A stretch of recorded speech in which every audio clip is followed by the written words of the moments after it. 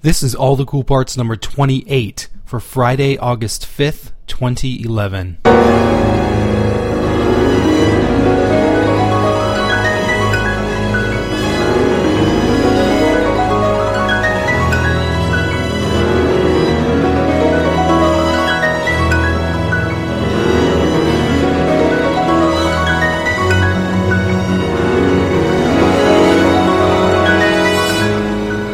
Hey everybody, welcome to All the Cool Parts number 28. I'm your host, Anthony Joseph Landman, and this week we're doing another in our series of Laureate CDs put out by the Naxos classical label. This show is a little special. We've done, 3 or 4 of these already, and in addition to having our co-host, our regular co-host for this series, Jonathan Culp, we have the guitarist that recorded the CD, and he's a return guest. Our guest is Kevin Gallagher, and he first appeared on episode 6 when we were talking about his group Electric Company, and we'll be talking about him and his playing in a much different capacity today.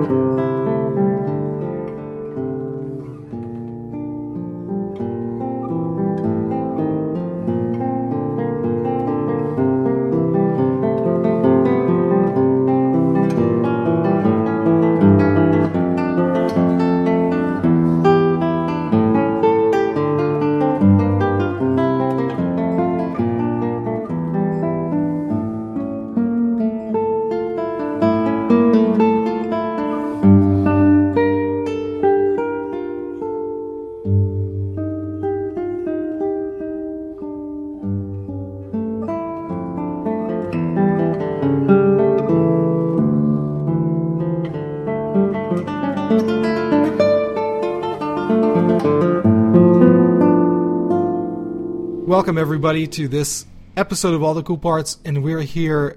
We have a return guest, Kevin Gallagher, with us today. What's up, Kevin? Hi, nice to hear you again, at least. Yeah, nice to have you back. And we have, as always, our co-host, Jonathan Culp. What's up, John? Hey, how's it going? Good. This is our, how many of these Laureate things have we done now? 4 or 5? Maybe 4, maybe 5. I don't really remember. Yeah. It's been a few. Well, we have on our show Kevin Gallagher, who was the winner of your CD came about from the Targa competition. Is that right? That's right, yeah. Yeah. So it wasn't. Was this not part of the GFA prize when you won that? No, at that point, I don't even know if Naxos. I'm sure Naxos was around, but I'm not sure they were doing this sort of, tie-in with competitions at that point. So no, the GFA there was no CD prize. I don't know when they started that. I think it was much later in the '90s. Okay. Well, it must have been by '96 because Kostelnik's was in '96. Oh, okay. So not so much later. Yeah, well, I know. I remember buying Naxos CDs in about 1988, 89, but of course they had nothing to do with the competition way back then. So they've been around a good while. Oh, yeah, sure. Yeah. Right. So this was part of this Targa prize, or was it just something separate? No. Part of the first prize was to do a CD.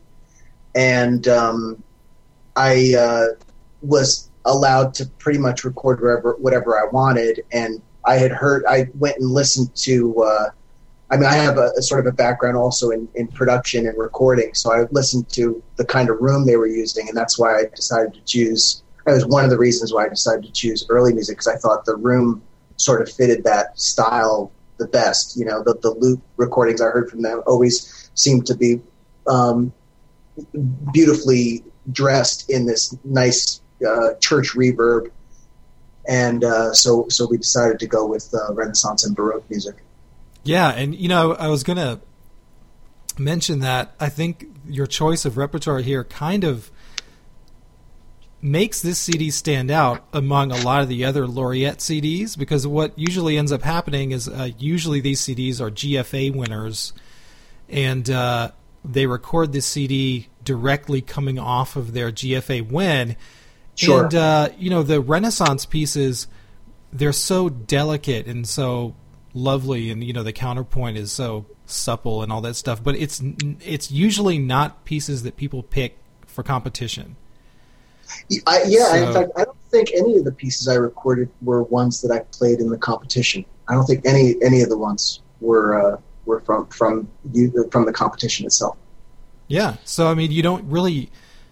We haven't had this repertoire from this series yet, so I was really happy to, you know, to have this repertoire that we can present. And of course, I have a special place in my heart for Renaissance music. So yeah, me too. Yeah, we're going to definitely get into that. But first, I wanted to ask you about. You know, we've done several of these Laureate episodes. Like I said, we've never actually had the guitarist on that recorded the CD. So I wanted to ask you, I don't know, just about your experience at the Targa competition. I know that you were perhaps still the only American to ever win that competition. I don't know if that's true anymore. It's been a while. At that time, it was the case. I'm not sure if that's the case anymore. Yeah. Well, can you just sort of talk about your experience there and your reception, you know, among the Spanish and yeah. Well, it was 97, and it was in the summer. It was in August. In fact, it was during the time when Princess Diana got killed. I remember being at the Spanish Hotel and the news bulletins came out, and I had practiced for about 2 months for the competition, learned the repertoire. I really liked the Targa competition, the concept of it, which is they choose about 25% of the repertoire that you have to play, and everybody has to play the same repertoire, which to me is so obvious. You know, like that's how it's a much easier way to judge. Yeah. You know, if someone is seriously interpreting one work or another, you get to hear 30 people do the same piece. So I really liked the way it was set up, and I liked the repertoire that they chose. And so for me, it was a no-brainer to go. I had the time, and I was happy to practice the music. As far as being there, I mean, Spain is a wonderful place. I'd love to retire there. I can't really explain it other than it feels like a European Arabic country, and it's a very kind of old school, sort of dirty and very honest. You know, it's just hard to explain. And they love the guitar. I mean, they know the guitar the way people in America know, you know, singers on American Idol. They can tell, you know, if someone plays well or is playing sort of good but not really some parts. They can really tell. And so, you know, it's really sort of a home away from home. And I had a great time there, and enjoyed myself immensely. You know, and I was really lucky that I played well. I mean, the people that were there were really high caliber, and I had a couple of good days. You know. I'm sorry, Kevin. What city was it in Spain? It was in Benicassim, which is I think it's the birthplace of Francisco Tarrega, and the guy who runs it is like Tarrega's great grandson, I guess. It's either great grandson or great grandson. Yeah. Must be great. I would think, unless he's super old. No, he's probably like in his 60s at that time. Okay. Yeah. What big city is that close to? It's close to the coast. I don't think it's by any really large city. It's close to it's right by the beach. In fact, the night after I won, me and a bunch of Brits went and skinny dipped in the Mediterranean, which was awesome. Sweet. So was it down on the southern coast then? Yeah, yes. Okay. Down in the south. Yeah. It's beautiful there. I spent about 3 weeks in Spain in 1995. I sold a guitar and used the money to go to Spain and just by myself, and traveled around to Barcelona and Madrid and spent a week down in Malaga, which is down on the southern coast. Right. I had the time of my life. It was so much fun. I tell guitar players, people that come to just take a trip to Spain. It's really important. It's really kind of the birthplace, and it's really cool to just be in the atmosphere where people really understand, the instrument and really appreciate what guitars do. Yeah. And one of the fun things I did while I was there in Granada, walking up the hill to the Alhambra, I stopped in a guitar maker's shop and bought a guitar from the guy. So there was a guy in Austin who had given me $500 and said, "Buy me a guitar while you're there." And so I got a guitar from this builder right at the foot of the Alhambra for, I think it was about $400 American or so. But it was, a caliber of guitar that you would have to pay at least $1,000 to get over here. So it was fun. Yeah, absolutely. Yeah, it's a magical place. Yeah, that sounds awesome. And about your actual recording this CD, you said that you sort of chose the repertoire around this space. I mean, can you tell us exactly, where it was recorded and what the experience was like? Sort of, I'm assuming this was like your first kind of recording for a major label. Yeah, it was. Yeah. I had done recording before that, but always in studios, with sort of reverb added. And when I got to Toronto, I had decided on the repertoire partly because I was just really in love with the music at that time, and then also, it was just the sounds of those recordings. I could tell the reverb would sort of work with this idea. And the church was huge. It was cavernous, but it sounded, it had a real warmth to it, and I could kind of feel the vibration of the room coming back at me. I could tell the guitar sounded good, and I knew once we set up the mics properly, I had a feeling it was going to sound really good. Was this recording done by Bonnie and Norbert? Mm-hmm. Correct? Yeah. Okay. Yeah, Bonnie I think they did all those. Yeah, Norbert and Bonnie, they were there for, both of them, they were there for the first 2 days, and then Bonnie took over the rest of the recording. Norbert was there just in case there was any serious problems, with the space or glitches in the equipment. Mm-hmm. Yeah, just for the listener's sake, can you guys explain who Bonnie and Norbert are? Bonnie and Norbert Kraft. Norbert's actually an excellent guitarist, and Bonnie is a fantastic harpsichordist. Mm-hmm. But they are generally the producers of a lot of Naxos CDs at this point, and they engineer them and they edit them, and they're heavily involved in hundreds and hundreds of those Naxos albums, not just guitar. No, I had a colleague of mine who's a pianist, one of the best young pianists in the world, Alexander Dosin.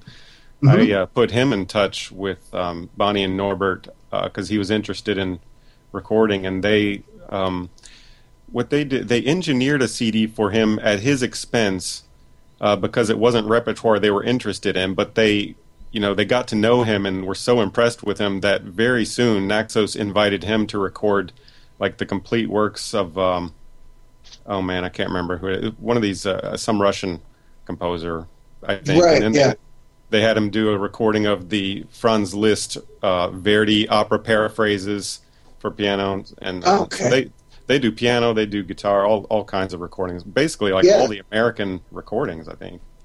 Yeah, I think so. Yeah, they're very good at what they do. Yeah, and I got to say, both of them were so warm and encouraging, and it was really easy to play for them, which is sometimes a hard thing with producing. I remember being a kid being in like rock studios, and sometimes the people recording were really jerks, and it's like, it's very hard to play well when you're feeling animosity toward, either your group or, the fact that you have to do another take. It's very hard. And yet with them, it was a very easy, very enjoyable experience. And I that's really what sort of comes out in the playing is really my comfort. I'm very comfortable. I was very comfortable recording for them. I was concerned because, recording can be very stressful, but I wasn't concerned at all. I'm curious about the repertoire you chose. We've mentioned a couple of times that it's not really typical competition repertoire. You're not going to hear somebody play Tarleton's Resurrection at the GFA. But I'm curious it would be easy to say, oh, that's easy repertoire. And that may or may not be a fair thing to say. How do you... do you just see this is great music and I want to just play it as beautifully as I can, or what difficulties lie in playing music of this sort?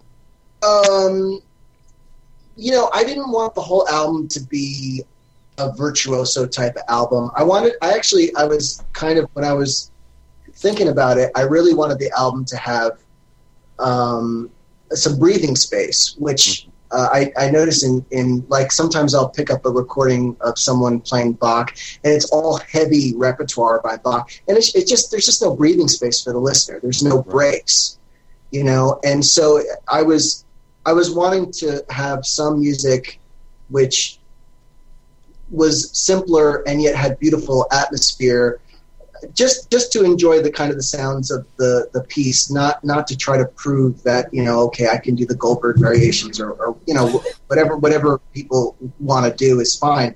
But for me, it was more about kind of the general. I wanted to come up with a number of different atmospheres within this style, and one of the atmospheres was sort of like easier, lovely lyrical music, because I think some of that music is just so gorgeous. But also, there's another thing I was going to say about that, if I can remember.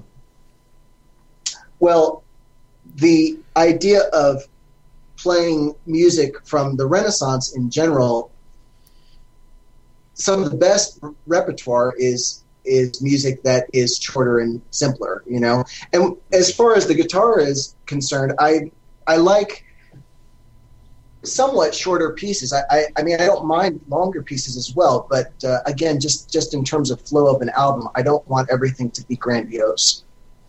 That's often a case, when people get through competitions, they sort of feel like, okay, I have to do, large repertoire because that's what everybody's doing, and it's a more professional. You'll hear this a lot from people. It's a more professional kind of recording. That's fine. But in terms of my heart just wasn't there. I just didn't want to do it. I didn't want to do all Bach Lute suites or whatever. I wanted to do a mix of things that I really enjoyed. Yeah, and I can say something to that too, because I spent some years studying Renaissance lute, and this music can be sort of deceptively simple. It's all based really in vocal music. Yeah. The counterpoint is so delicate and so close together, and you have to keep the lines so separated and so shaped, and so to get them to come out right and to get them to sing, and it can be very difficult to play this repertoire right. Maybe not as difficult to play it kind of crappily, but but to play it right, it can be very difficult. Yeah, no, I agree. I really admire. I've always kind of admired Segovia in that he would play big pieces, but then he put out albums of like source studies, and I always thought that was kind of cool. Like the idea of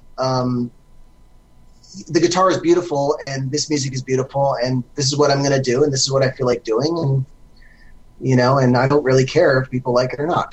Right on. Some people are going to hear the album. Some guitarists might hear that album and say, well, why is he playing this? And some people are going to hear that album and say, oh, wow, this is really, they'll really hear it. It depends on how you're, what state of mind you're coming from, I would say. Now, everyone knows you're an excellent guitarist. You can't win GFA and the Targa competition without it. But I'm curious, after recording this CD and having, the repertoire that we've just been discussing, did you get any kind of negative reaction from colleagues and peers and whatnot from that? Actually, no. Okay. I think people, certainly people that know me, I don't know what is posted anonymously, on the internet about it. Right. But people that know me, kind of know my background as being, from the rock and steel string kind of world. And in a way, and this is what I wanted to say before, actually, in terms of choosing the repertoire, this album was a sort of album that I wanted it to be a sort of album that you could give to somebody that doesn't understand classical music and they still really get it. Yeah, I could give it to my dad, right? Yeah, as part of the reason for some of the repertoire to be a little simpler, because it's sort of influenced by my steel string and rock playing, which that kind of music was simpler and yet very profound in many ways. Sometimes I refer to that album as sort of jokingly as my steel string album, because in some ways it's sort of very influenced by sort of a Michael Hedges and Alex DeGrassi almost type of playing. Not exactly, but yes. If you know those players, there's a certain sound to their playing which is sort of influenced my playing of Baroque music and Renaissance music. And frankly, when I hear really good Baroque and Renaissance music players, I'm thinking somebody like Rob McKillop, who plays Baroque guitar and lute. They have much more, in my opinion, relation to a folk player and rock players than they do to kind of a more romantic style of playing. Certainly the Baroque guitar players are strumming chords and adding notes very freely, the way a steel string player would in a sort of a rock band, and so there's a lot of ties for me in terms of my psyche. There's a lot of ties to this music, to my earlier style of playing. Cool. Sort of hidden, but it's there. It's sort of hidden, but it's there. I was reading in your blog yesterday about I watched some of the videos there and everything, but one of the interesting posts was the one about the Mendelssohn Octet and how you were just fascinated by that piece. I can relate. I loved that piece ever since I first heard it when I was about maybe 20 years old. Oh yeah. And I've also been struck by the fact that, man, a 16-year-old kid wrote this piece, and it's incredibly beautiful. Yeah, I'm wondering how that kind of interest in or listening experience or whatever affects your performance as a guitarist, if at all. When I hear a piece like the Mendelssohn Octet, I hear this just overwhelming flow of just joy, and excitement about music, and that's really what turns me on. And of course the players have to play it that way too, and the recordings that I really like, the players are sound like they're just having a really good time. I tend not to listen to a lot of players that sound like they work things out, and I don't tend to play things that way myself. I don't find that particularly interesting, although I went through a period where I did plan a lot of my playing. I think a lot of students sort of need to do that for a while until they can kind of like let go of that. But that's in terms of like the kind of music I listen to. I listen to a lot of players that just really sound like they're going for it. Some of them play technically accurately. Some of them don't. A lot of them are older players, guitarists, violinists, pianists, because the imagination is just it's so much freer than what I hear among a lot of younger players. Although that's changing. A lot of people are starting to understand that music needs to, or it doesn't need to be, but the freedom in classical music is very much a reality in the older players, and I think people are starting to really get that again. Mm-hmm. And this album, a lot of the ornaments and things were sort of on the spot, and Bonnie would say, okay, do it again, and I would do it differently. And then a third time, okay, try it, and I would just kind of let myself sort of experiment on stage because I was comfortable with the music and with the experience of recording. And she was like, "Yeah, that's great. We'll keep that, you know." And those ornaments, maybe they're not as tasteful. And so, you know, she helped a lot with straightening out what the recording came out as. That's one of the great things about this repertoire. You can be a little bit free with it. You're not so, you know, tied to the page, you know? Yeah, no, it's really true. That's what I mean by it being a little bit more like a folk or a rock experience in a way, but not in a way most people would perceive. Yeah. Well, I don't know, is there anything else you want to ask him, John, before we get to the music? No, why don't we just get to some of these tracks? Okay, so we're going to start with an excerpt from Canción del Emperador, or the Song of the Emperor, or Emperor's Song, by Luis de Narvaez, who I guess we don't really have a solid birth date for him, but he was sort of flourishing from 1526 to 1549. And a little bit of background on him. His best-known collection of works is called Los Seis Libros del Delfín, and this contains the earliest known sets of variations, which I think is pretty cool. This particular piece is an arrangement of Josquin des Prés' Mille Regrets, which apparently was Charles V's favorite piece. I mean, this is kind of like if you were the king, you know, back in the 16th century, this is kind of your record player, right? So you like a piece of music and it's for choir and you have a guitar player on staff basically, and you know, tell him to make an arrangement of it so you can hear it whenever you want. Basically, I think it's probably yeah. So yeah, anything about this piece? No, I just always really liked it. I always liked hearing you know, people play it, and I just decided I would put it on the album. I thought it was just too obviously lovely not to put on, so I put it on. Yeah, John. Oh, it's a beautiful piece, and one of the things that struck me the most forcibly when I listened to it again after, I don't think I'd listened to it in many years, but the very last cadence at the end is so beautiful. It's this modal cadence. You know, it strikes you oddly if you're used to hearing tonal cadences all the time, and it's really very touching. Mm-hmm. Yeah, that's yet another thing I love about this music is, you know, this is a time in musical history before tonality was really codified. So you get all these sort of strange modalities and cadences and things just sort of a lot of times work out in different ways than you're expecting. Yeah. Sort of the Wild West of music for a while. Right, exactly. Whatever worked.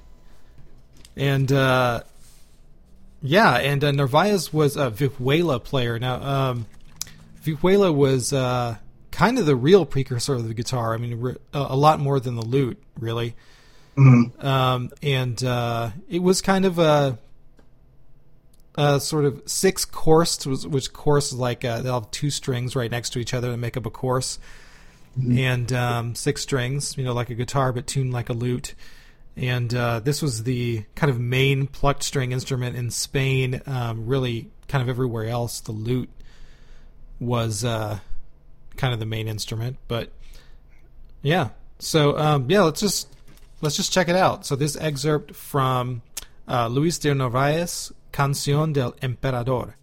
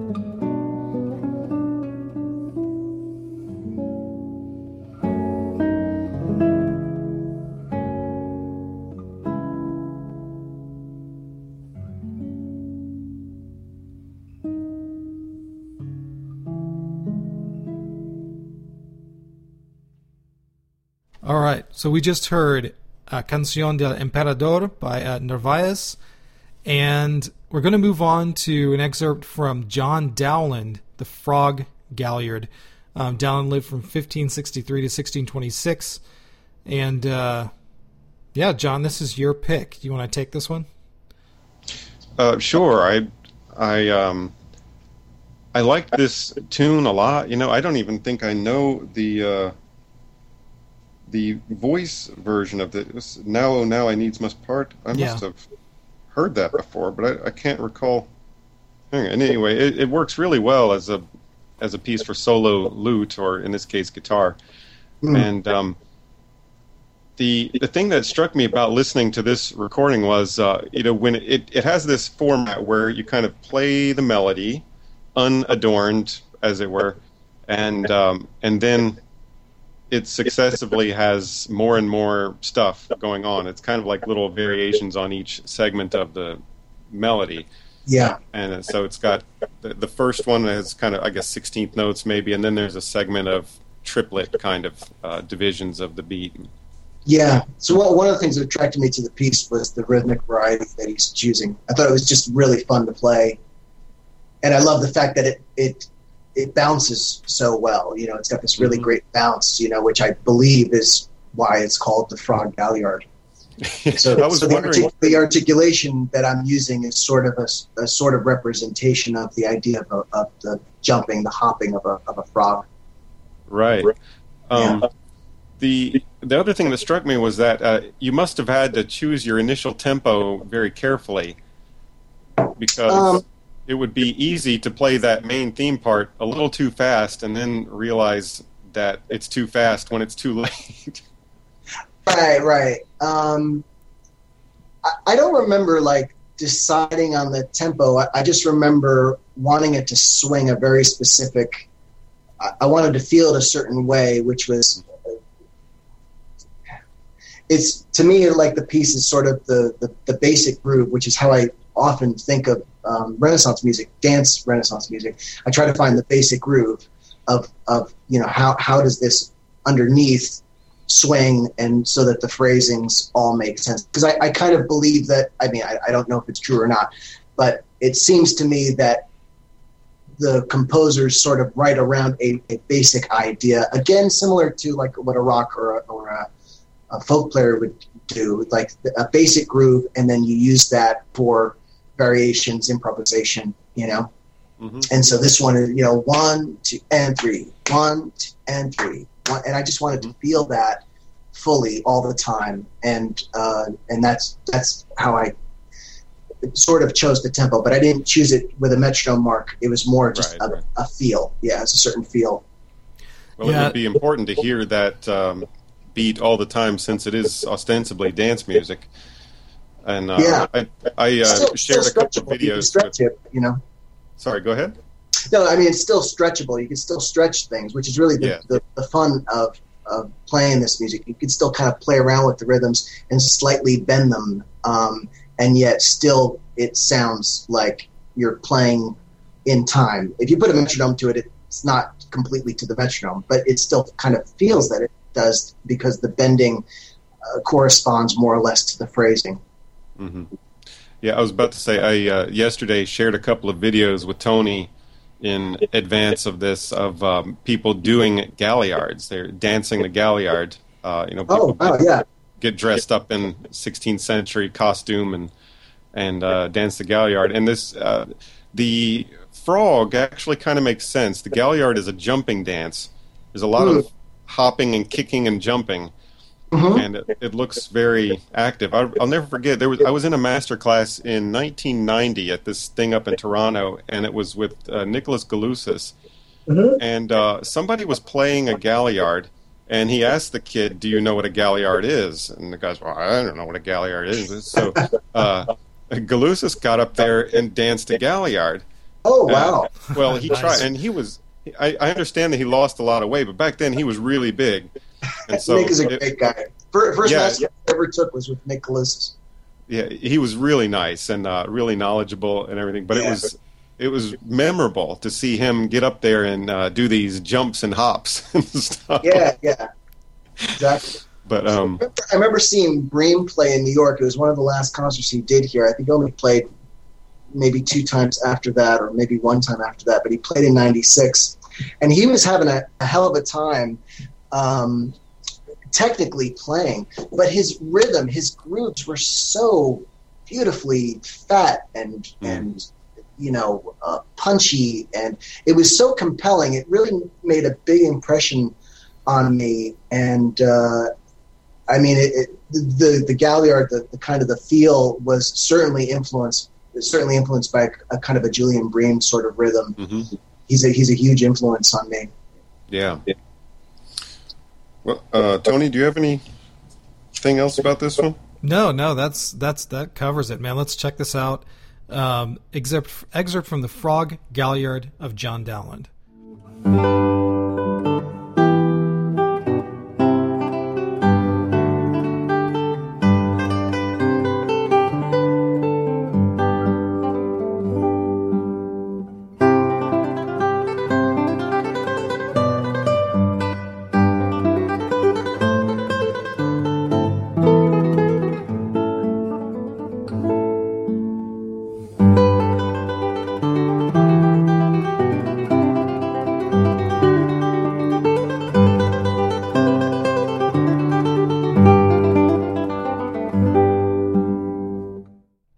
Okay, we just heard the Frog Galliard of John Dowland, and we're going to move on to another piece of John Dowland that's on the album, his Lacrimae Pavane.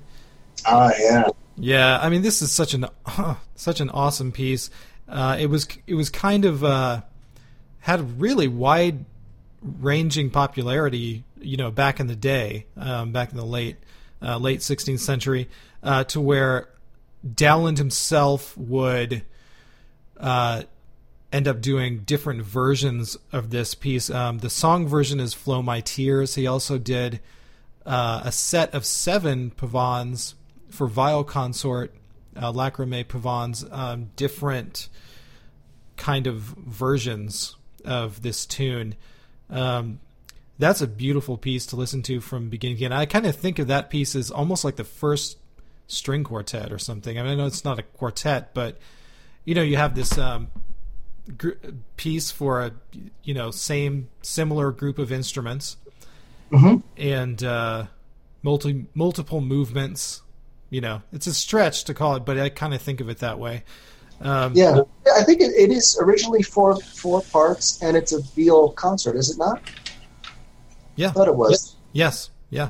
And is it 4 parts or 5? I think it might be 5. Oh, I don't know. But I know other composers did their own versions of this, like William Byrd did a version, and even into the 20th century, Benjamin Britten did a piece based on this piece, and yeah. So, yeah, man. But why'd you pick this piece?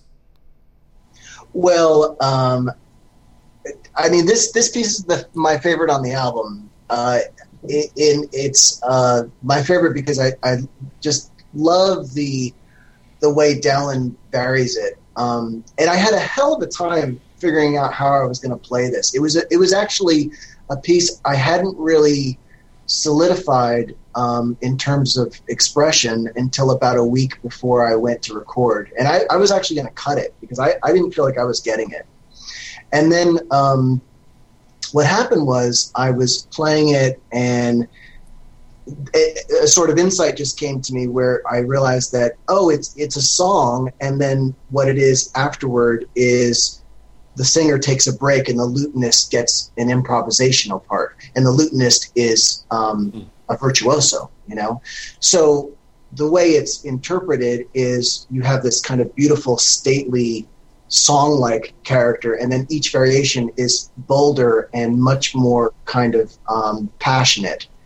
And so it's a trade-off between the vocalist and the instrumentalist. That's how I ultimately felt like a concept that made sense, and it just immediately kind of spoke to me when I got that. But before, I thought of it only as a song. So I was like, okay, you have a singer, and then the variation parts, I would try to make them very lyrical, da dee da da da da da da, but it was like, no, this doesn't sound. Yeah. It was like too much of the same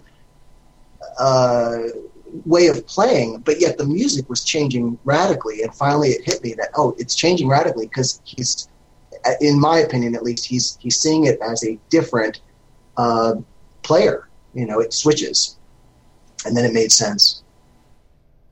Yeah, well, that's a great way to look at it. I had actually not thought of it that way. I mean, yeah, you're right. When you go to this song, I mean, my first experience with this was the song "Flow My Tears," and that's kind of what I have in my head constantly. I know I know the words, I know and so the sung part is constantly in my head. When I'm hearing this, but how you ended up approaching this, man, it does make total sense.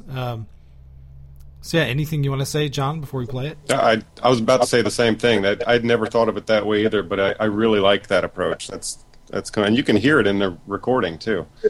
Right. It sounds great. I mean, their parts are so lyrical and beautiful, but it sounds free and spontaneous the way an instrumentalist who's used to improvising would do. Right. Yeah. So. Okay, well, let's check it out. I'm sorry. Did you want to say something? No. Okay, so let's check it out. Sorry. Lacrimae Pavane of John Dowland.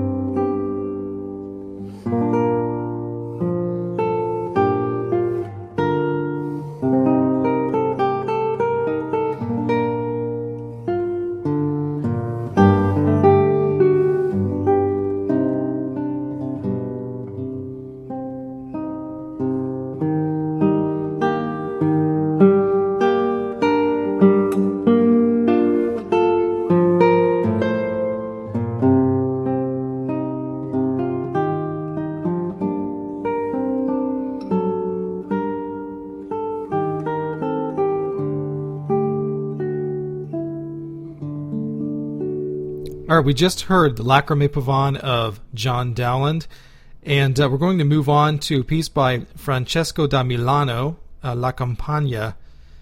And a little bit of background on him. He was born 1497, died 1543, near Milan in a town called Monza. And he was, of his time, around turn of the 16th century, a little bit later. Very famous lutenist and composer of lute music during his time. And, what drew you to this particular piece? Well, there were two pieces with Da Milano, the Richard Carr, which is a tiny little one, but so gorgeous and so purely conceived. I mean, it's just such great voice leading. And then this one, which is a bigger and more virtuoso one. And it was what I was saying before, just the idea of sort of a give and take between the virtuoso and the more delicate, So this one had a little bit more virtuoso playing in it. And is a little bit more exciting. And then also, I just think the writing is completely inspired. It's fantastic writing. I mean, and the voice leading is beautiful. In general, I'm very drawn to Da Milano. I think his music is very high quality. Oh yeah, definitely. I mean, there's this one part in the excerpt that I'm going to play where he has this line accompanied with, so these very simple chords that just sort of rises and rises and rises, and sort of while it's doing it gets sort of quieter and quieter, which is, man, just this sublimely beautiful line in this piece. I don't know.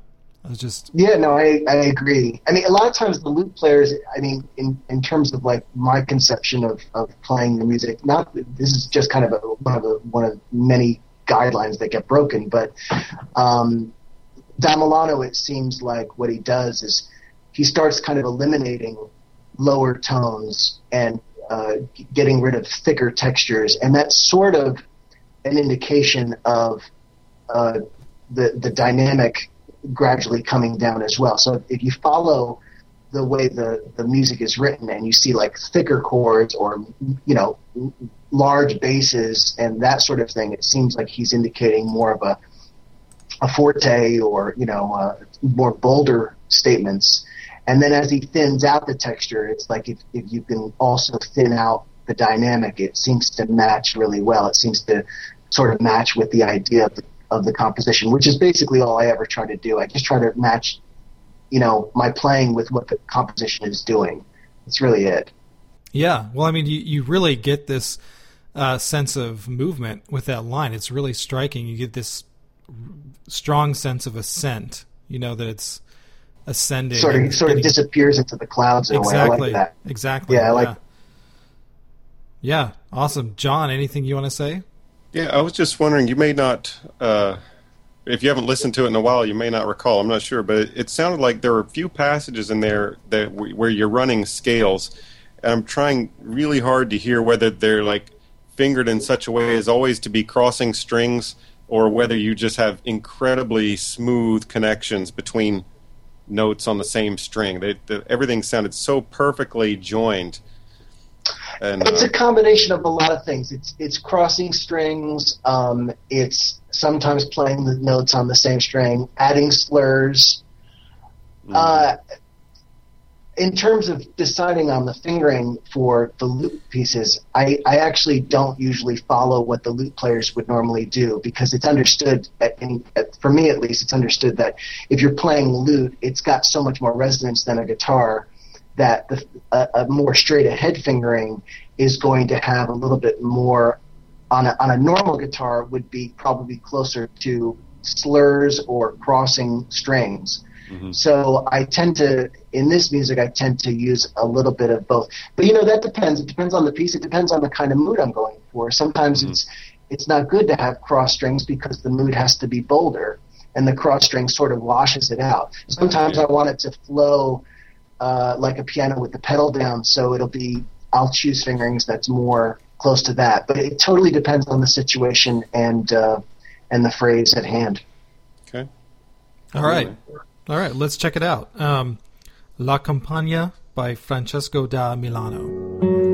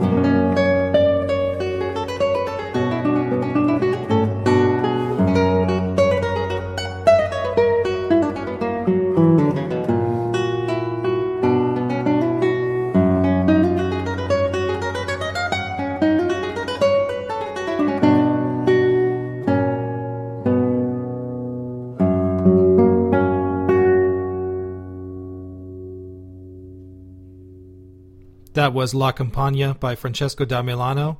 And we're going to move to the next excerpt, another one of my choices, Canarios by Francisco Guarao. I guess. Guarao. Yeah, I guess. Guarao. Yeah, Guarao? Okay. Oh, French. Is he's Spanish? He's Spanish, but yeah, I think it's pronounced Guarao. Seems like it should be Guerao. Yeah, maybe. Guerao is how I would pronounce it myself. But it doesn't matter. Yeah, so whatever. He's not going to come call us on it. So he lived from 1649 to 1717. A little bit later than these guys. We're talking Baroque era now. And, the Baroque guitar pieces. Yeah, Baroque guitar. And this is, the less popular version of Canarios. So the one that you always hear is the Gaspar Sanz version. Right. So what made you decide to play this one? Well, I like Sanz's music a lot, but it's sort of been done. And I found out about Guerau's music. I read some of this stuff. I saw some transcriptions by Emilio Pujol, and most of the time with Sanz's music, the pieces are very short. Even the fugues are like a page long. But with his music, with this guy's music, it would be pages and pages of variations. Now the Canarios, I think, was only like 2 pages, but I just thought it was really inventive and beautiful, and different than what most people would hear. I just thought people should hear it because it's a great little piece. This one and the Mariones, they're lovely pieces. Mm-hmm. Mariones is now getting played a little bit more. See a lot of recordings of that now. But at the time, I don't think I ever heard his music recorded ever. Yeah, well, this is the first piece I've heard of this composer. Same here. And this Canarios, I don't know. Do either of you know? Is Gaspar Sanz, was he the original Canarios, or was his just a version as well? I thought it was a folk song of some sort that these guys are setting in their own ways, but I could be wrong about that. Yeah, I think it's a dance. I think it's a dance from the Canary Islands. That's what I think it comes from, and it's a form. Yeah. Okay. Yeah, and so this is another thing that a lot of composers, a theme, have taken and done things with. Another more recent example. I think it's a 3-4-6-8 dance. One of the almost early Latin American dances, really. The idea of 3-4 and 6-8 sharing the time, and that's what happens in this piece. The phrases sometimes are in 6, sometimes they're in 3. Yeah, hemiola, man. Yeah, hemiola. That's right. Exactly. The old hemiola. The old that sort of thing. And we can hear a more recent even adaptation of this in Joaquin Rodrigo's Fantasia para un gentil hombre. Yeah, the last movement. That was the first place I ever heard it. Yeah, well, the first one I ever heard was Gaspar Sanz's version. But, John, anything about this one? No.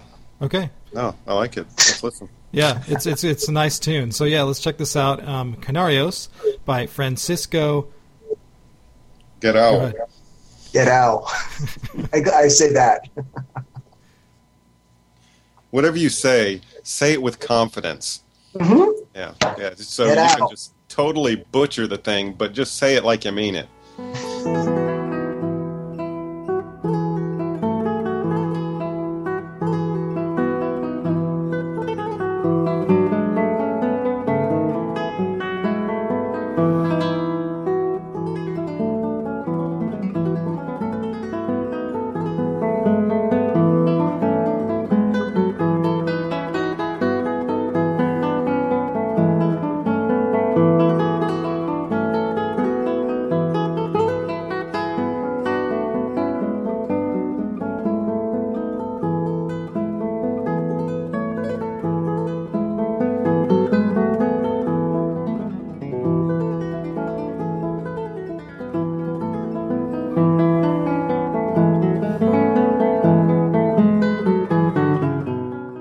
So we just heard Canarios by Francisco Gui Real.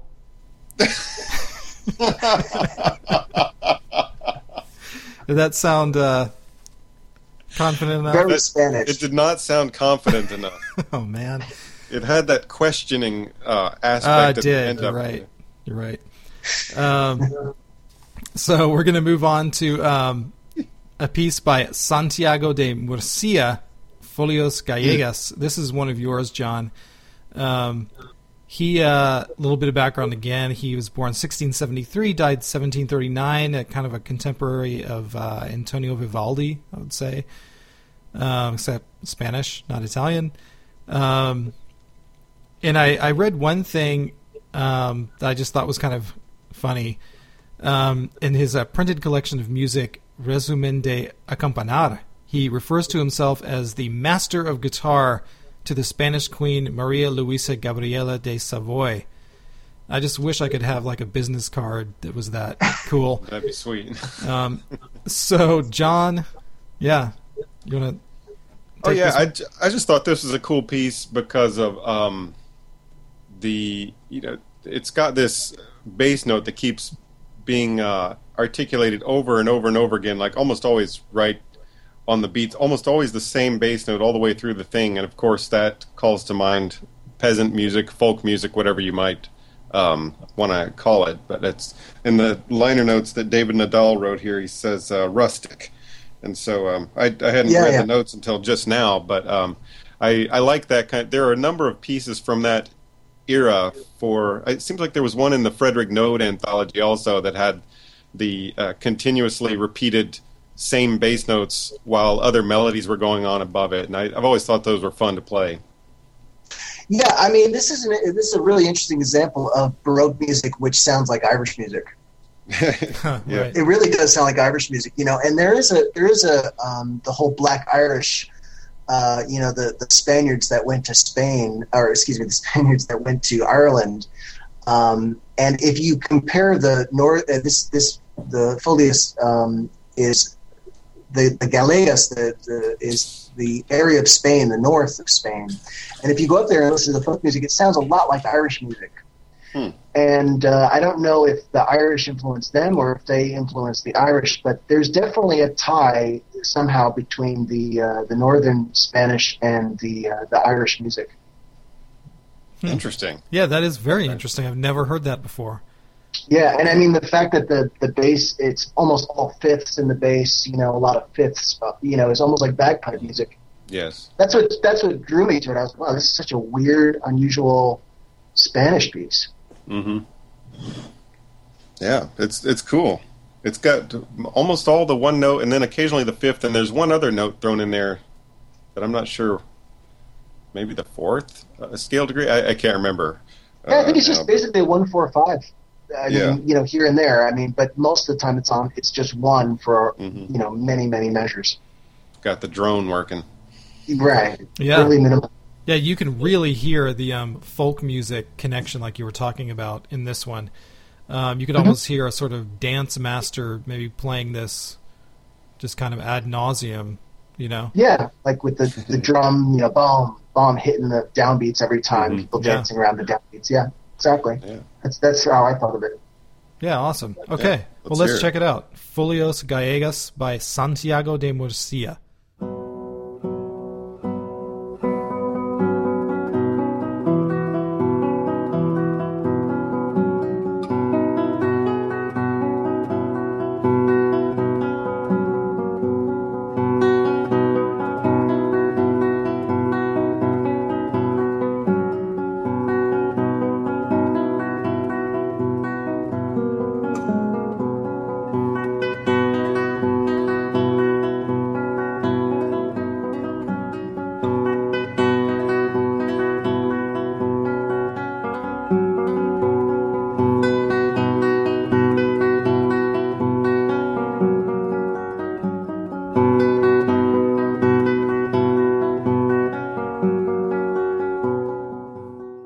We just heard Folios Gallegas by Santiago de Murcia, and we're going to move to a piece of Johann Sebastian Bach, his Prelude, Fugue, and Allegro, BWV 998. And this piece, I'm going to let you, John, take the first excerpt here, but I wanted to say that this is a piece I know I've done on the show at least once.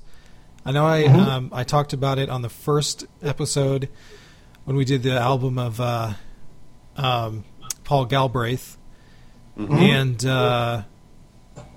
this is definitely my desert island piece.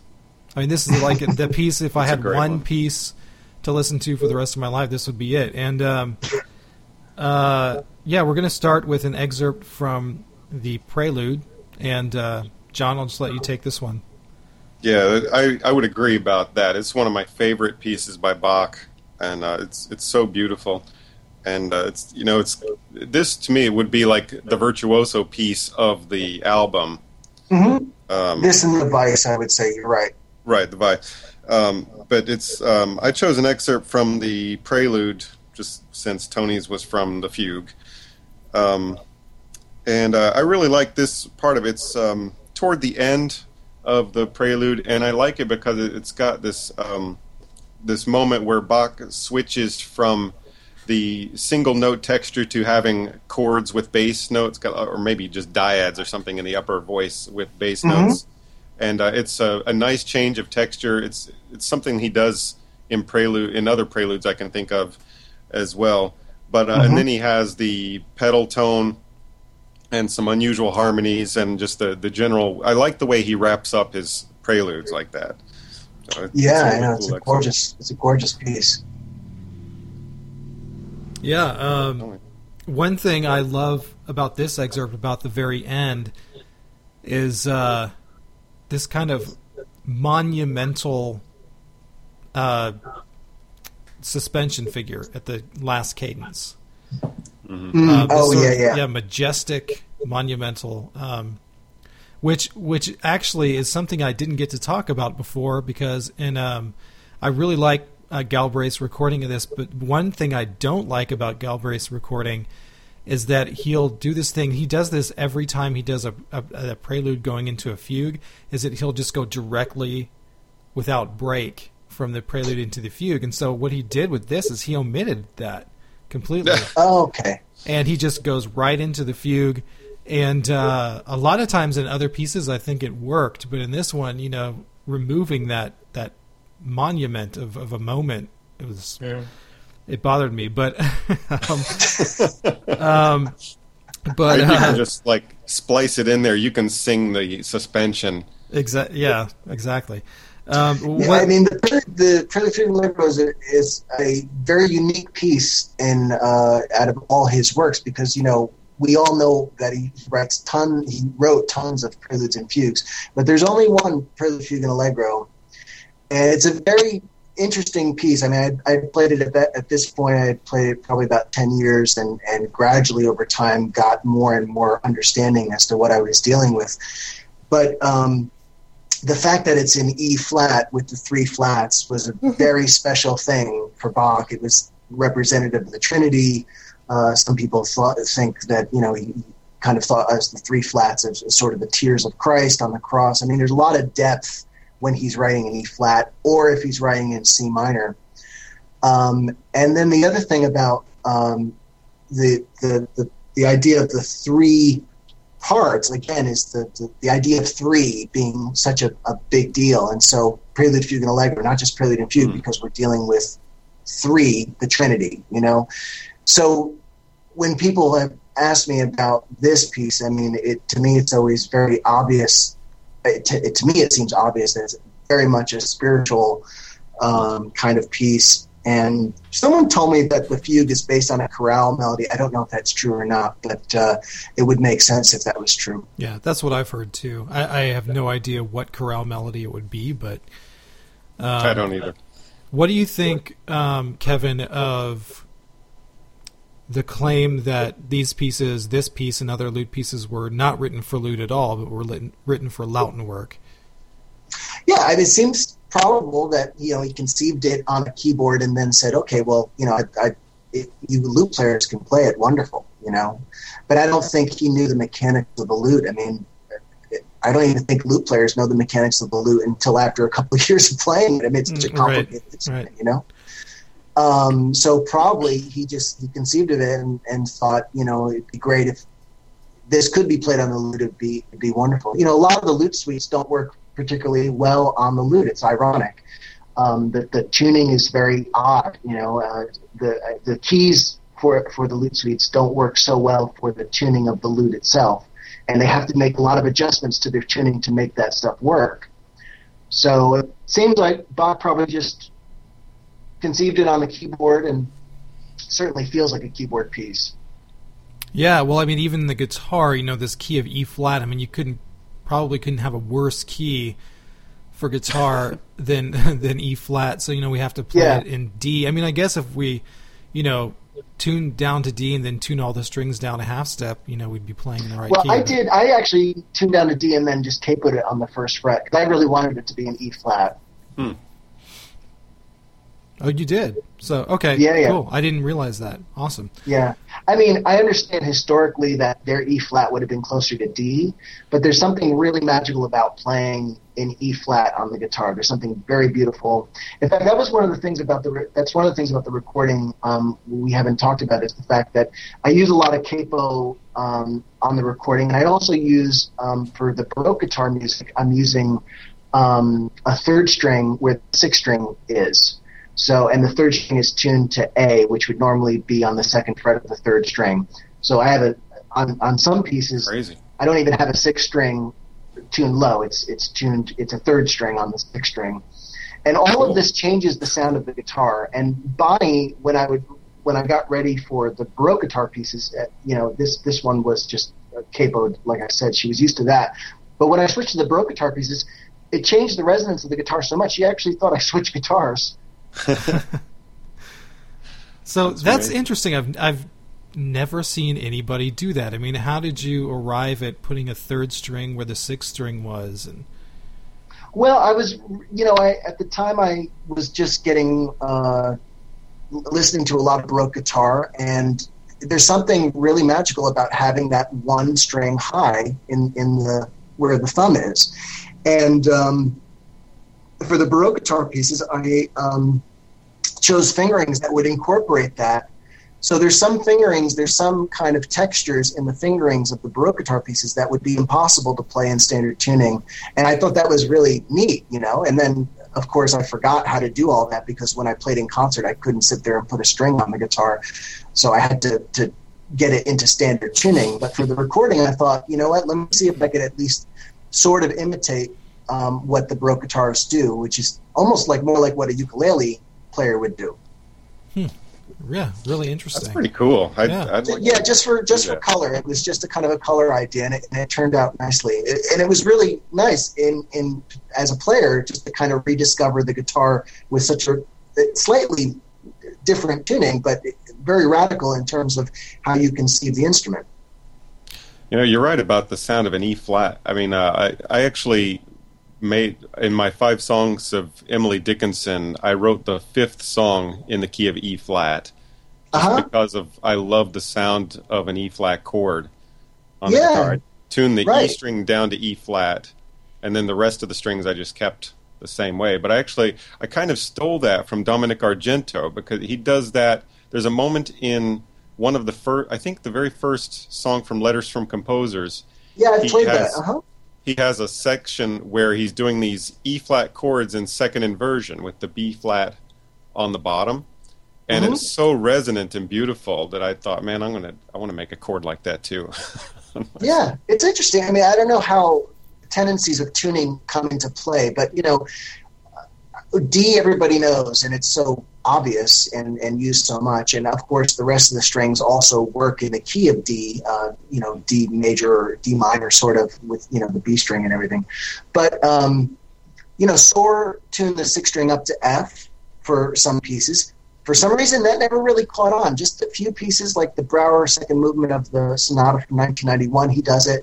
But that's not really caught on. And then the idea of tuning to E flat, which is just a step down. I mean, it seems like more people would play around with it, but the only person I know that's done that in his compositions is, other than who you mentioned, is Roland Diens. He does that sometimes. And he mentioned to me, he's like, I love the sound of, the in-between tones, E flat and to have the A string to A flat. And he would do that sort of thing. And it's obviously, it's an obvious thing to consider. It's just that nobody's been doing it.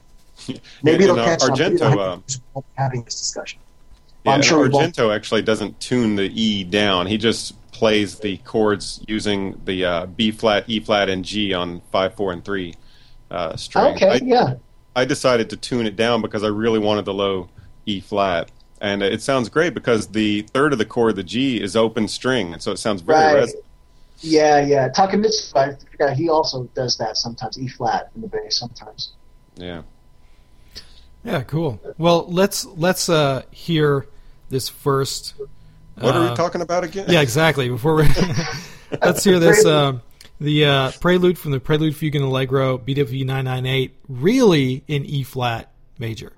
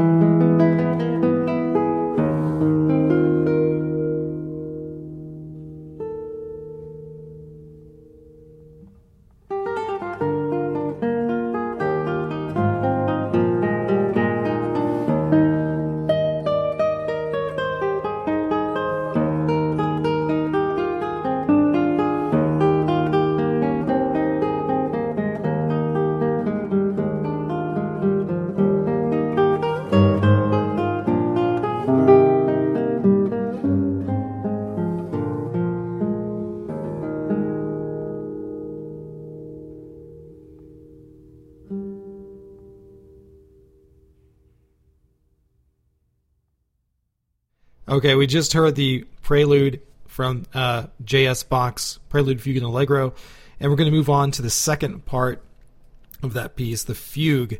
And this is one of my choices. This fugue is really, in my opinion, one of the most beautiful fugues that Bach wrote ever, period. Yeah, it's fantastic. For any instrument. And unfortunately, it's kind of relegated to guitar players, and not a lot of people outside of the guitar world really know about this fugue. Some Baroque specialty players are starting to play it on Lautenwerk and stuff now, but yeah, it's really been, a guitar thing, and it's a real shame that most people don't know about this fugue. Yeah, I think most of the music world is exactly the opposite of guitarists. Guitarists are always looking at keyboard music and cello music to steal, and a keyboard player sees a piece written for Lute and says, "Oh, okay, that's not for me," and they just go to the next great keyboard piece by J.S. Bach. There's so many. Yeah, exactly. And this fugue, I think part of the beauty of this fugue and part of what makes it so unusual is, I'm going to play this excerpt from around the middle of the piece, where he has these just really long episodic chains of sequences. Just one sequence after another, and a lot of times the subject will be in the bass voice or sort of broken up in the bass, but just these chains upon chains upon chains of these sequences and these episodes. And this really, I think, is one of his most unusual and beautiful fugues because of these extended episodes. Now, if you don't know what an episode is, you can go back to All the Cool Parts number 12, the Fugue Show. I sort of explain what it is, but I'm not going to explain it now. But yeah. What do you think of this piece, Kevin? This fugue particularly, it's another unusual aspect of this piece, the Prelude, Fugue, Allegro, is the fact that you have this fugue is a da capo fugue. Very rare in Bach to have a da capo fugue. Usually, he gives you the theme, he gives you the development of the theme, which is gorgeous, and then it ends. But this piece, it's the theme, and then it develops, and then it returns. And the idea for me is the return is a very important concept because it's again this representative of the Trinity. He's home, he goes out, similar to like I was saying, the prodigal son in the Bible. He goes out into the world, it's torturous out there, and then he returns, and the return is glorious, and it's just so magical. when people study with me, I really make a big deal out of that. You know, the idea of the return. It's not to, you know, blow it out of proportion, but it's magical. It needs to be really tasted. You know, it's just a remarkable moment in his writing. Yeah, I love your analogy of the prodigal son story. I've never heard anybody put it that way, you know, but it really kind of gives a nice, deep story aspect to this piece that I've never really considered before. So that's cool. Yeah. Yeah. All right. So let's check it out. This excerpt from the Fugue, from the Prelude, Fugue, and Allegro, BWV 998.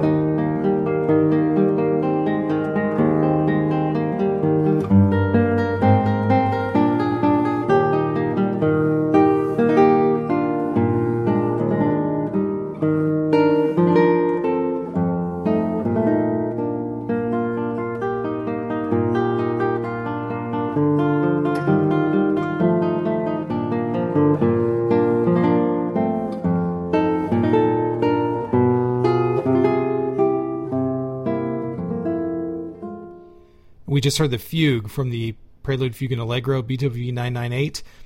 And we're going to move on to the third part of the triptych, the Allegro. And John, this is your pick. And so, yeah. What do you think of this? Yeah, I love it. I mean, this whole movement is excellent.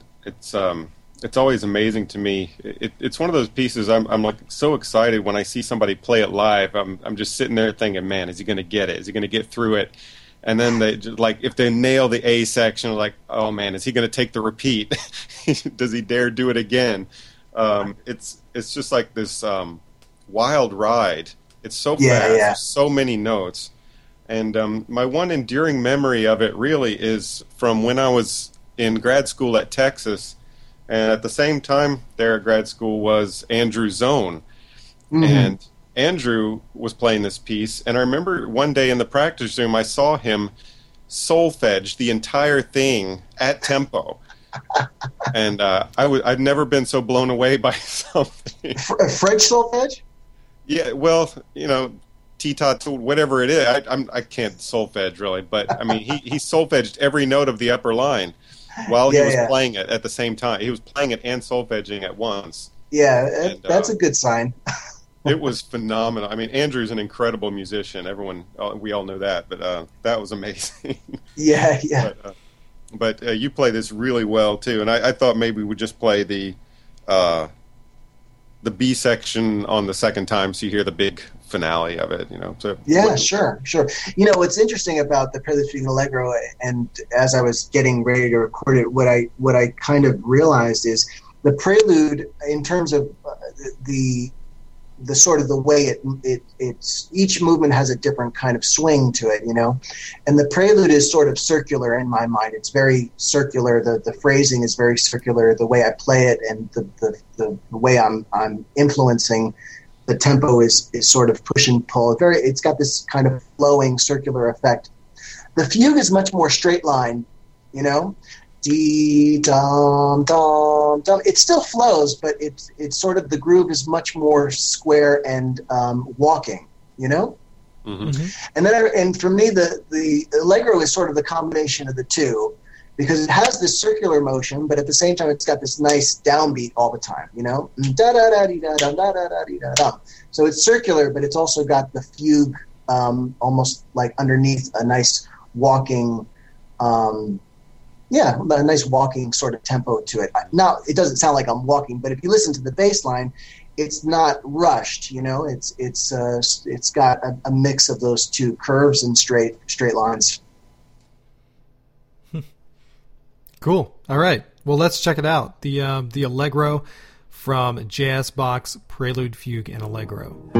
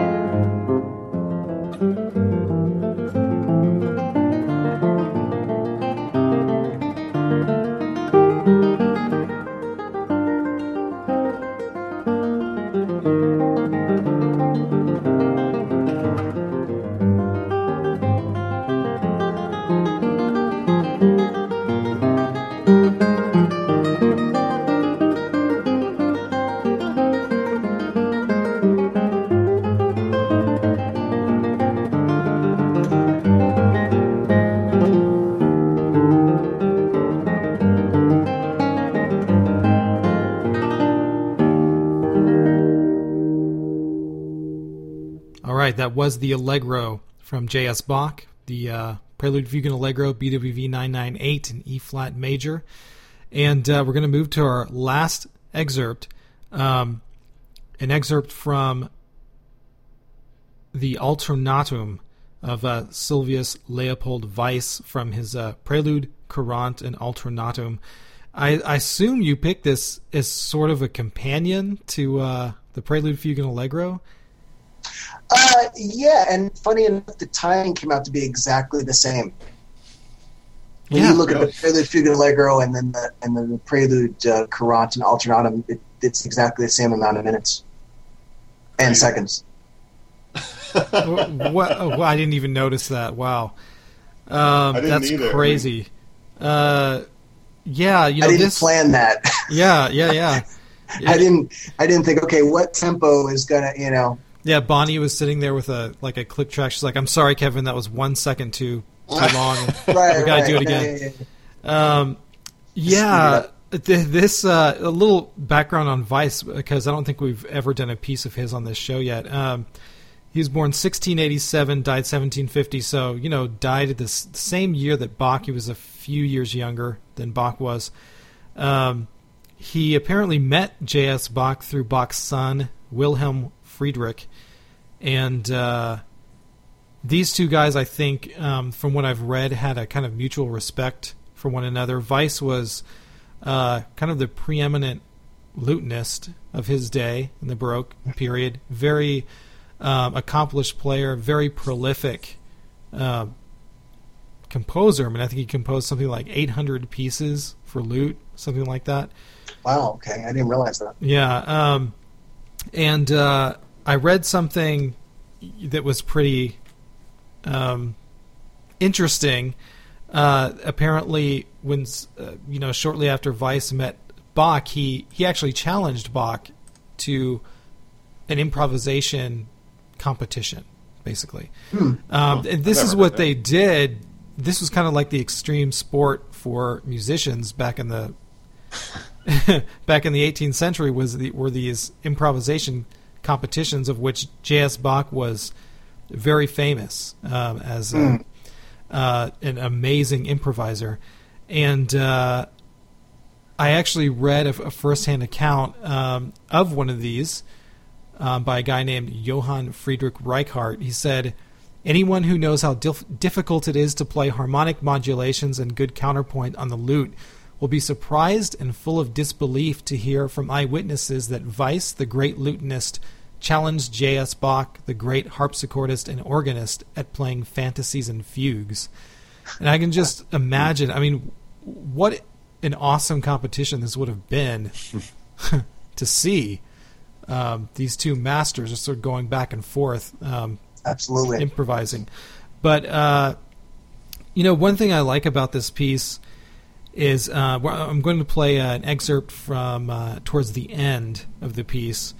And, Weiss's counterpoint it's different than Bach's. To me, to my ears, it's a very beautiful, very, very elegant, almost has a regal quality to it.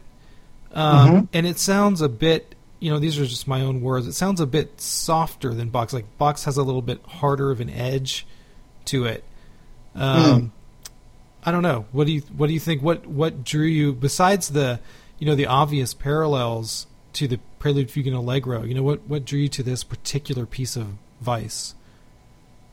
I had read this piece. There was a collection of music published by Orphée Editions called the Moscow Weiss Manuscript. And this piece was labeled, in that book, it was labeled as a scherzo. But then there was another book, I think by Mel Bay, I think it was David Grimes had transcribed it, and he called it Alternatum, and I preferred that title. I don't even know what that means. But I didn't feel like it was a scherzo.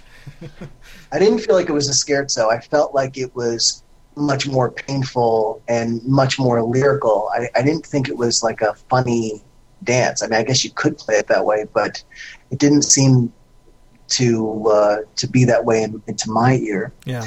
And I just thought, it just on the, Weiss's music is very difficult on the guitar, and a lot of it I don't like to play because it just doesn't work very well technically. It's funny.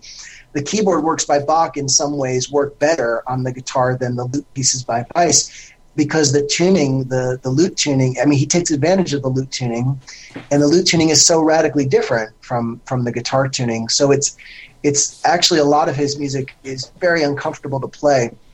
But this piece worked perfectly, beautifully, and really sounded like a guitar piece, which is really what I was looking for. I was looking for pieces that would work on the guitar. I mean, it's difficult, but the guitar sounds good, and that was a very important idea throughout the whole album. I didn't want to just play transcriptions, that like a keyboard work that sort of works, but it sounds better on the keyboard. I wanted to play pieces that really sounded good on the guitar, and this is one of them. Yeah, and I just thought also it was a great way to end the album. I could imagine people like falling asleep, and I didn't want to give them something punchy at the end. I didn't want to wake anybody up toward the end.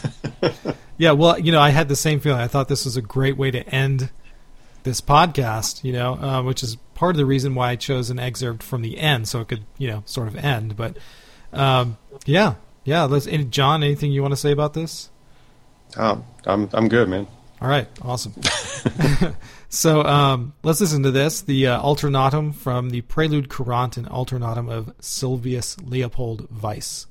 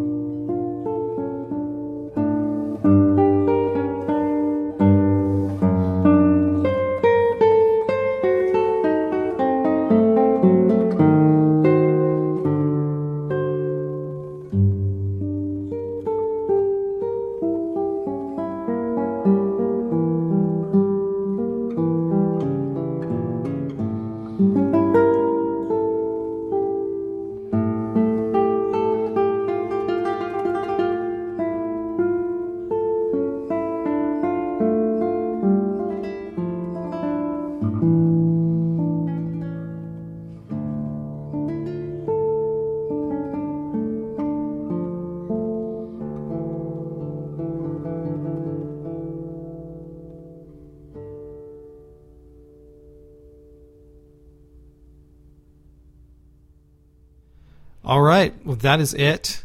Thanks a bunch, Kevin, for coming back on the show. It was awesome to have you on again. Thank you, guys. It was really fun. It was really, really enjoyable, and I hadn't heard this stuff in a long time, so it's fun to talk about it again. Yeah. Anything you want to pimp or plug or talk about? Not really. You could follow me on YouTube. I'm mostly doing videos nowadays. I'm not really interested as much as I used to be in audio recording. I'm much more interested in videos, and I'm planning on doing more of those as time goes on. But right now I'm sort of in practice mode, so I'm not really doing a lot of recording right now. I was reading on your website and looking at that you give webcam lessons, and I know a few people who have started doing this. How is that going for you? I mean, does that seem like a great opportunity, or is it just convenient, or what? I mean, yeah, I was looking for ways to teach more people, and I have other ideas regarding working with video and teaching through video, but it seemed like the quality of Skype streaming nowadays is quite good, and I've been teaching a long time the guitar. I mean, since I was 13. So I mean, I can tell, even if the sound quality isn't perfect, I can pretty much tell what people need to be working on. Yes. And how they're sounding, and so I just thought, well, let's try it and see how it goes. But it's been good. I have a few students that have been with me a few years. I've never met them in person. And a few people have developed quite a bit. I mean, and it's been great. And, some people are just in the middle of nowhere and they want to study guitar, but they don't want to be in a car for 4 hours. Yeah, well, it's great. I mean, in that respect, it becomes quite a bargain to be able to study with someone like you and not have to live in New York and pay that kind of rent. Right. Yeah. So it really... I mean, if people are interested, they can contact me about that. But I think it's sort of the wave of the future. I think what's going to happen in general is the technology is going to infiltrate all music, including study, including the video. Well, we already see how that's changing things. And downloadable music and all that. But I see in the future, a lot of teaching through video, and certainly that's what I'm looking toward. And I have a lot of plans for that. I just haven't gotten to it yet. Yeah, cool. Yeah, that is really cool. Can you tell us? You said you're kind of in practice mode. Can you tell us kind of some stuff you're working on, or can you divulge? Yeah, I'm working on. I transcribed the cello suite in C major, and I arranged. I mean, it's transcribed, but I arranged it. I added a lot of basses and a lot of harmonies. It's sort of an old school arrangement, and yet, I'm very sensitive to voice leading, so I'm aware that that it has to be. It has to sound what I'm trying to make it sound as much like what I think Bach would have done. I'm sure he would have done a much more brilliant. I'm doing a pale comparison, of course, but I'm trying to kind of like follow in his footsteps the way he transcribed cello music onto the lute or violin music onto the keyboard. And so I'm doing that and doing some other kind of transcribing work. And but I teach so much these days that I'm not able to practice as much as I would like. But I love the guitar. I love the classical guitar. It's really a serious addiction. Yeah. I'm curious, all we've talked about so far today, I don't want to hold this out forever, but I just got one more question for you. All of the repertoire on the CD we just discussed, and then the videos I've seen of you on YouTube, and then you just talking about this practicing, it's all been Baroque or earlier. What sort of repertoire do you like, or do you perform from, I don't know, the 20th century or even the 19th century, things like that?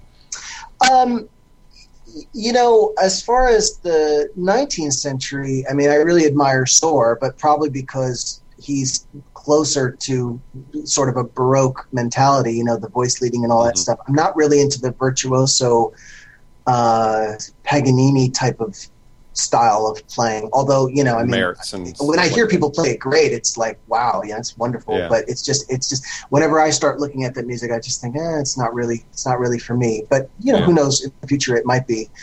But as far as it's like the classical era, the more pure classical, I really like.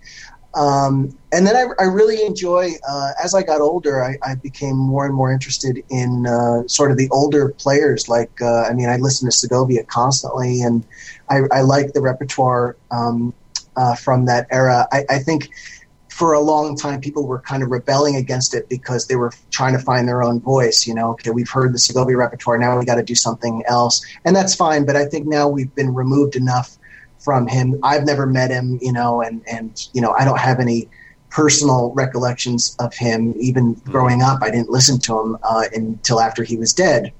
So, a lot of his work, transcriptions, and Tarrega's work, and Yobet's work, those sorts of things I really enjoy. I just think that they had a really fantastic concept of the guitar, and it's sort of gotten lost. The way they finger things, the way they fill out transcriptions, it's a really beautiful art that is sort of lost, but it's coming back. And then I sometimes I really like hardcore contemporary music. I'm looking at Carter's Changes right now, but I don't know if I'll be able to play it right away. But if I play contemporary music, I want it to sound like contemporary music. Gotcha. I like Benjamin Britten. I like, Takemitsu is sort of like expanded jazz, but I like music that is honest and not trying to be something else. There's a sort of a movement in New York of a lot of composers trying to imitate, more of a rock thing. So you'll hear a cellist play like a blues, and this has been going on for the last 20 years. It's not really my interest because I grew up in the tradition, of playing those styles truly, so right. It's like when I hear classical musicians do it, I understand where they're coming from. I understand the allure of playing something that sounds like jazz or blues or rock, but it's not really, I'm not that interested. If I'm going to listen to rock music, I'll listen to Hendrix do it right. Yeah. Gotcha. Cool. Awesome. So, awesome. Yeah. Well, man, again, thanks for coming on. It was great talking to you. And of course, great listening to this CD. And we'll maybe see you another time in the future if you do something. Thanks again, guys. You're doing a great job. All right. Thanks, Kevin. Hey, everybody. Welcome to this edition of All the Cool Parts Idol. This time, I was sent some music by Brazilian composer and guitarist Frederick Carrillo. And he sent me several works of his. And the one that I wanted to play is called Rebirth, or in Portuguese, Renascer. I think it's how it's said. This caught my ear because it's a little bit different than what you would expect. Frederick, on this track, even though he's recorded many pieces and written many pieces for classical guitar, on this track he's playing electric guitar. And this is a collaboration between himself, saxophonist Simon Jensen, and electronic artist Bjorn Nyberg. And I'll just read to you this little blurb from their website. It says, in September 2009, the Brazilian classical acoustic electric guitarist and composer Frederick Carrillo visited the jazz flutist Simon Jensen, or probably Jensen, Simon Jensen, in his home, Gothenburg, Sweden. 2 weeks of jam sessions, musical studies, and intense discussion followed, and a lot of experiments were carried out. 2 days before Frederick had to leave for his next stop, concerts and workshops in Poland, the duo became a trio, together with producer and electronic musician Bjorn Nyberg. 4 tunes were recorded on an afternoon in Bjorn's studio, and during the days that followed, he did his magic and produced some very interesting music. So there are actually 4 tracks on this website. The website is musicalexperiments.com that you can listen to and download. And I'm going to play the first track that's on the website for you, Rebirth. That's a particularly beautiful track for electric guitar, flute, and electronics. And you can go to this website, musicalexperiments.com, and it'll point you to the individual websites of Frederick, Simon, and Bjorn, and you can learn more about them. But without further ado, here is this track composed by Frederick Carrillo, Simon Jensen, and Bjorn Nyberg, Rebirth.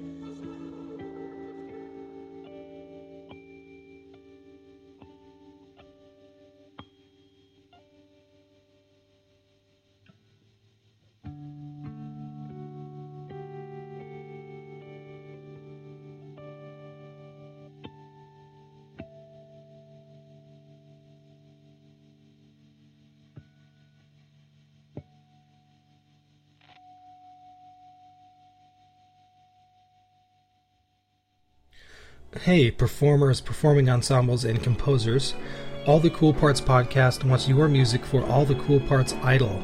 If you're an emerging artist with a good quality recording and you'd like All the Cool Parts podcast to share it with the world, please email sound files and other details to allthecoolparts@gmail.com. Help me share your music with the world. And that is going to do it for All the Cool Parts number 28. Thanks everybody for joining us, and thanks to Kevin Gallagher for coming on the show. It was a really cool talk, and also always thanks to Dr. Jonathan Culp, our good friend, for coming on the show and doing it again. Please, I encourage all of you, if you like what you heard, go buy Kevin's Laureate CD. You can do so by going to Naxos.com and looking for their Laureate series CDs, or just doing a search for his name. I'm sure we'll bring it up. That goes for all the music that we play on here. It's always available at all the online retailers and CD stores. If you'd like to send us an email, you can do so at allthecoolparts@gmail.com. You can look at the show notes at allthecoolparts.blogspot.com. You can follow us on Twitter at twitter.com/Anthony Landman, and you can check out my website at anthonyjosephlandman.com. And we will see you next time on All the Cool Parts. Later.